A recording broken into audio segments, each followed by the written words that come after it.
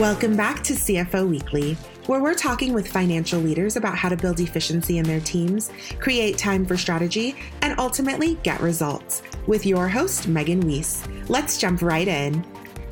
Today I'm speaking with Charlie Devaney. Charlie has been a CPA since 1990 and received his MBA from the University of Maryland and his undergrad from the University of Texas. He began his career in Big Six auditing with KPMG Peat Marwick, then segued into industry as a financial leader for public and privately held companies. He's been working the past 15 years as a virtual CFO. His current CFO clients are Service Dogs Inc., The Daily Dot, Culture, and Austin Living Landscape. He also has a tax consulting CPA practice in Austin, blogs daily on citywide neighborhoods, and has self-published a graphic memoir. He is a 500-hour certified yoga instructor and holds an active Screen Actors Guild card as well. Charlie, thank you so much for joining me today. Megan, thank you. This is a great pleasure. I'm really excited to be talking about this topic. It's really important to me. Yeah, me too. I'm really looking forward to this discussion, which is focused on the role of fractional CFO. And as I said, this is a role I hadn't heard of until just a few years ago. So I'm looking forward to finding out more myself. So let's get started. Great. First, tell me about your career progression. How did you come to be a fractional CFO? Great question. It's not something I woke up one day and said, I want to do this, or I was planning on doing it while I was getting my MBA. It evolved. I started in traditional route as a Big Six at the time, auditor of KPMG, Peat Marwick. Then I hung up my shingle as a sole practitioner, CPA for a couple of years. Then I moved into accounting management roles until I was a controller and VP as part of a $1 billion operating company. Pretty straightforward stuff. And everything changed, but I didn't know it at the time, when I was working for somebody who was acting very unethically, to say the least. Wow. It was a challenging time for me because my wife was a stay-at-home mom and with 2 children. I was a sole breadwinner. And when I was interviewing, you had that awkward moment of, why are you leaving? And describing a difference in ethics can sound like sour grapes to some. It's that negative thing you don't want to have in an interview. Yeah. And so I realized a few years later is that having one job, especially as a sole breadwinner, puts a lot of pressure to conform, to do things you're not comfortable with. And maybe you're just let go because the company's having a hard time and you have to start from scratch. It's kind of like you've been married for 20 years and all of a sudden you're dating again. The fractional CFO is always dating. Anyhow, so what happened is I just kind of got from, smaller engagements, and I liked that kind of work. And then it was like the longer I did in the engagement type of work, and in New Jersey where I was at the time, it was more like I do a 9 to 12 month project and then I go on to the next.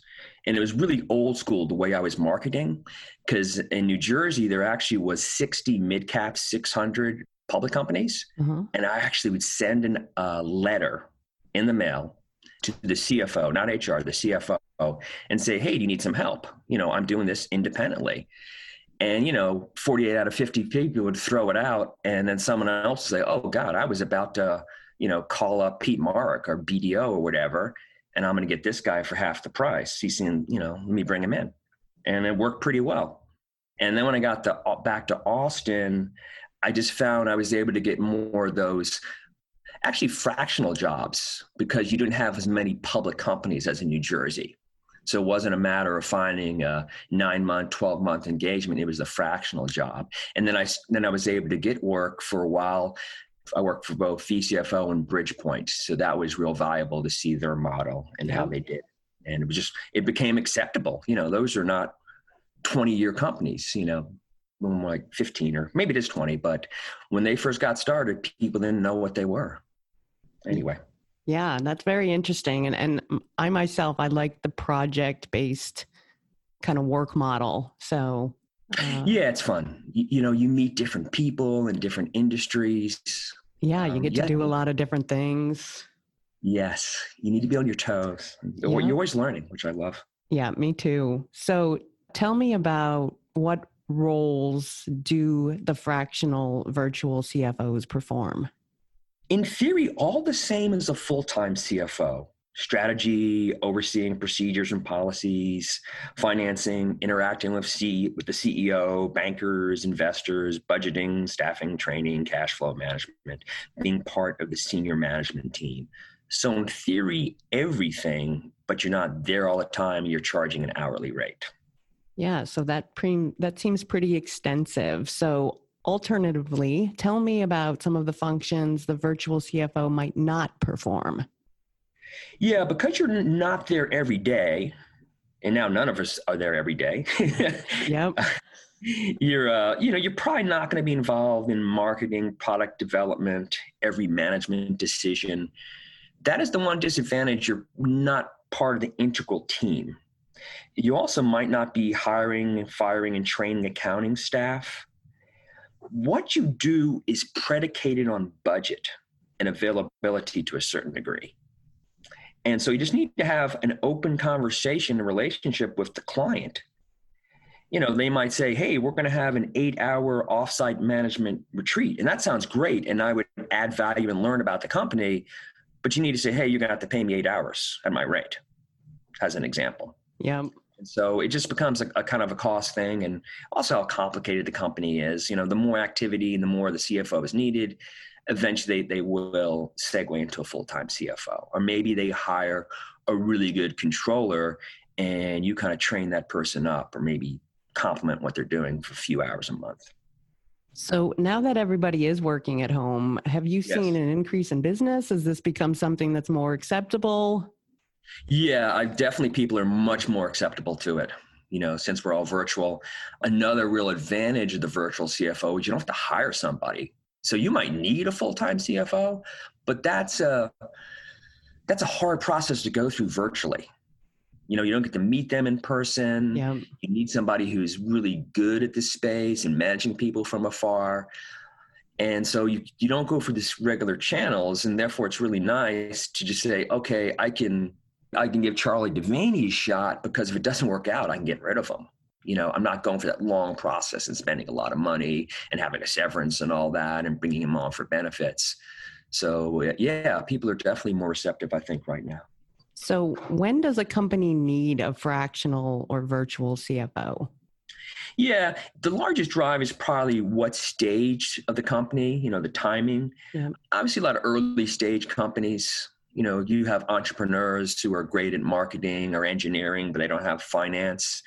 And then they might have even received some funds from VCs, angels, banks, and they need a senior person in the room to communicate to those people and make them comfortable. But they don't need a full-time person. So that's the kind of the classic model. And then hopefully that company is going to grow, and they're eventually going to have a full-time CFO or controller. And then sometimes you have businesses that just aren't hyper growth. They're comfortable with where they are, and they don't need a full-time CFO. And that's more like that virtual CFO, fractional CFO, where you work with them for years and build a really good relationship and understand the company, because it's been a long time, even though you're not there 40 hours a week. Yeah. So what is the value proposition for companies to use a fractional CFO? Yeah, there's obviously a financial value proposition I'll mention, but also you're bringing somebody who has experience in a lot of different industries, who's done ERP implementations, who's done M&A work. So that's really nice, as opposed to there tends to be, I'm in the pharmaceutical business, I need to hire a pharmaceutical CFO. Well, maybe it's somebody who's had some pharmaceutical, but also some other businesses. So that's something to think about. That diverse background can be helpful.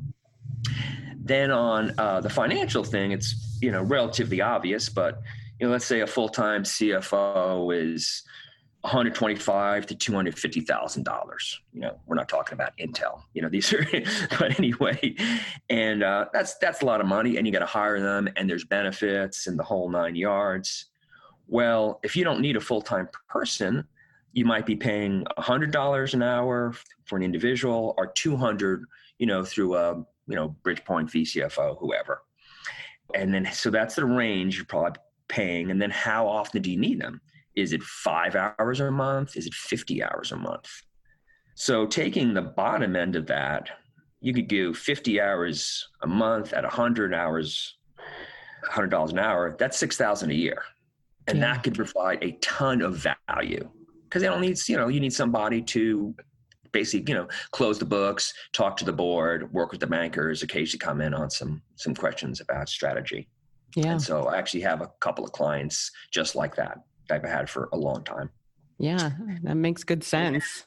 Yeah. And then on the other side, it's interesting. I gave you a number where if it were 50 hours a month and you're using a firm and had their upcharge at 200, that's $120,000. And I've had people say, if it starts creeping up to 100,000, that's when they're going to say, oh, this is crazy. I might as well hire a full-time person. Yeah. So, essentially when you're hiring somebody on the outside, you're paying double or triple what you would on an hourly basis as opposed to a full-time. But, you do the math. If it's under 20 hours, under 10 hours a week, it's still a really good value proposition. And you have that flexibility. Maybe it's complicated today because you're doing some due diligence. And that's another thing I do is project work. I'm not the CFO, but I'm going to come in during the ERP, during the due diligence, maybe help them with the audit of financial reporting. So that's pretty nice too. Yeah. So that's a good segue to my next question. Yeah. Hiring a virtual CFO. Talk to me about directly hiring as opposed to hiring through a larger talent sourcing firm. Yeah. The difference is obviously the pricing. They're basically going to double what I'm going to get paid, if not more. Yeah. Got to get their margin. Yeah. Yeah. So basically, last time I was doing that kind of work, I was getting paid $75 and billing out at $180. Wow. So I can make more money if I can find the work at $100 an hour. Yeah, it's kind of interesting too, because then you have that perception. You can't, some would argue you need to charge even more money because it's that perception of, oh, that seems cheap. So that's one of the challenges you have to get around. It also, what are you trying to do? If you're trying to get perpetual work, you probably need to, where they're going to work with the people for years at 6 to 12 hours a month, they need to have a pretty decent rate. I think if you're going in on a project, then it probably should be, 125, 150. But yeah, it's mainly going to be price. The disadvantage of working with somebody with me would be if I get hit by a truck, they're going to have to start from scratch to replace me. Whereas, Hire Better, Pink Advisor, some of the other firms in town, they have enough people where if Charlie Devaney, or they're just not happy with them, they'll put somebody else in. That's an advantage. They also have a team where they could complement the CFO, this is the big firms, with a controller at a cheaper rate, or maybe even a bookkeeper. And they might have HR services. So that's the main thing. It's going to be the dollar proposition versus the depth of the other organization. And they probably have, let's be honest, some IT and some NetSuite people that are very helpful too that I would not have. Yeah. Yep. So finding your own work, that's got to be probably one of the hardest parts of the job, I would imagine. So how do you do that? Yeah, that's a great question. And it's definitely a challenge. And I think you need to have the right personality too.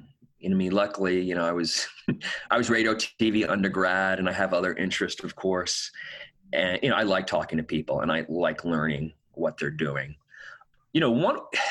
It's also, you can't get out of school and start doing this. Uh-huh. You would need to work through, Big Four or some of the other large top 40 firms is a great place to start, especially in auditing like I did. And then hopefully being a senior controller or VP finance or accounting manager at a big firm is going to put you in a position where you kind of understand. So you need to have a little bit of experience and skill base. And then the next is the marketing. And so, like I said, I worked for 2 of the large firms a while back, and that's one of my biggest referrals is, people I used to work with, now they're in industry and like, hey, I need you on a project, or I heard about this. So a lot of it was, is word of mouth and referrals. I go to some networking events, just contact people all the time. I post a lot on LinkedIn. It's actually not that difficult. It's just time consuming. Yeah. And then what happens if I do get a big project, that's great. I make a ton of money and I'm working 50 hours billable a week because I still have my perpetual guys, but I'm not marketing during that period. So you go from 50 to 10, really low hours all of a sudden. So you have the time. So it really is good, even if you're super busy, to continue to be regimented and spend a little time just, reaching out to people. So I'm not sure if we just answered this question or not, but the challenges. Yeah, we did. Yeah. Obviously a challenge. I'll let you ask the question. Yeah. Challenges. So are there other challenges other than, just having to find the work yourself? Yes. I would say there's more bookkeeping. You really need to keep track of your hours, including I keep track of time. I have spreadsheets for everything. And, you want to make sure is it working for me? Charlie Devaney, CPA, has a business. So you have that, I guess it could get lonely, sometimes especially now I'm working at home, but I'm contacting a lot of people. So that's what's interesting. And then there's going to be fluctuations in earnings, in hours. Literally I can have 50 billable. I still have to market. I still have to do admin and invoices and all that. And then it'll be a lull and not just also financial lull. So that's again, it helps if you're mature and you have a little bit of capital and that kind of thing. When you're working a ton of money, don't spend it all. It's very good advice. Yeah. It's not advice too many people listen to, but it's important to have a savings. Yep. I'm sorry. And then, you have to do your own health insurance. Oh yeah. 401k. Well, you don't even, a SEP IRA. So you have to put a little more money because there isn't a company sponsoring your 401k. Yeah. Pay your own taxes. Yeah. Thank you for mentioning that. Yeah. The double Social Security. Yeah. Yeah. Okay. Now everybody's like, it sounded good for a while. So now that we've touched on the challenges, what are the benefits of choosing this career path? I love the freedom. I love learning new businesses. I see an opportunity pop up and I have to do some research on it, and that's fun, and seeing what the people are up to. And, it's really fun actually to segue off a client, to see them in the startup role.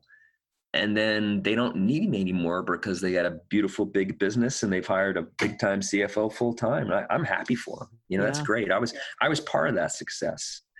And like I said in that first question, I like having several clients. It just gives me freedom in my mind as well. That if I have that really, the client that's not a good fit, we can agree to, discontinue pretty easily.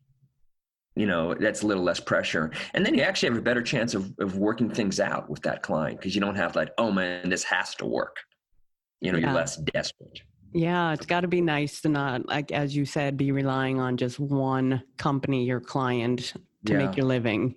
Yeah, and the time flexibility, I'm able to do other things, do my yoga, do my writing. When the kids were growing up, I didn't miss any of their plays in the middle of the day. And then sometimes you got to work at night and weekends, but it's all up to you. Yeah. So Charlie, thank you so much for joining me today. Yeah, thank you. It was great. Yeah, I really appreciated learning about the role of a fractional CFO and the value they add. To all of our listeners, I hope you have enjoyed today's topic as much as I did, and I hope you'll tune in next week. Until then, take care of yourselves and have a great week. Thank you, Megan. Thanks, Charlie. If you're ready to boost efficiency and streamline your accounting processes at significant cost savings, it's time to talk with Personiv.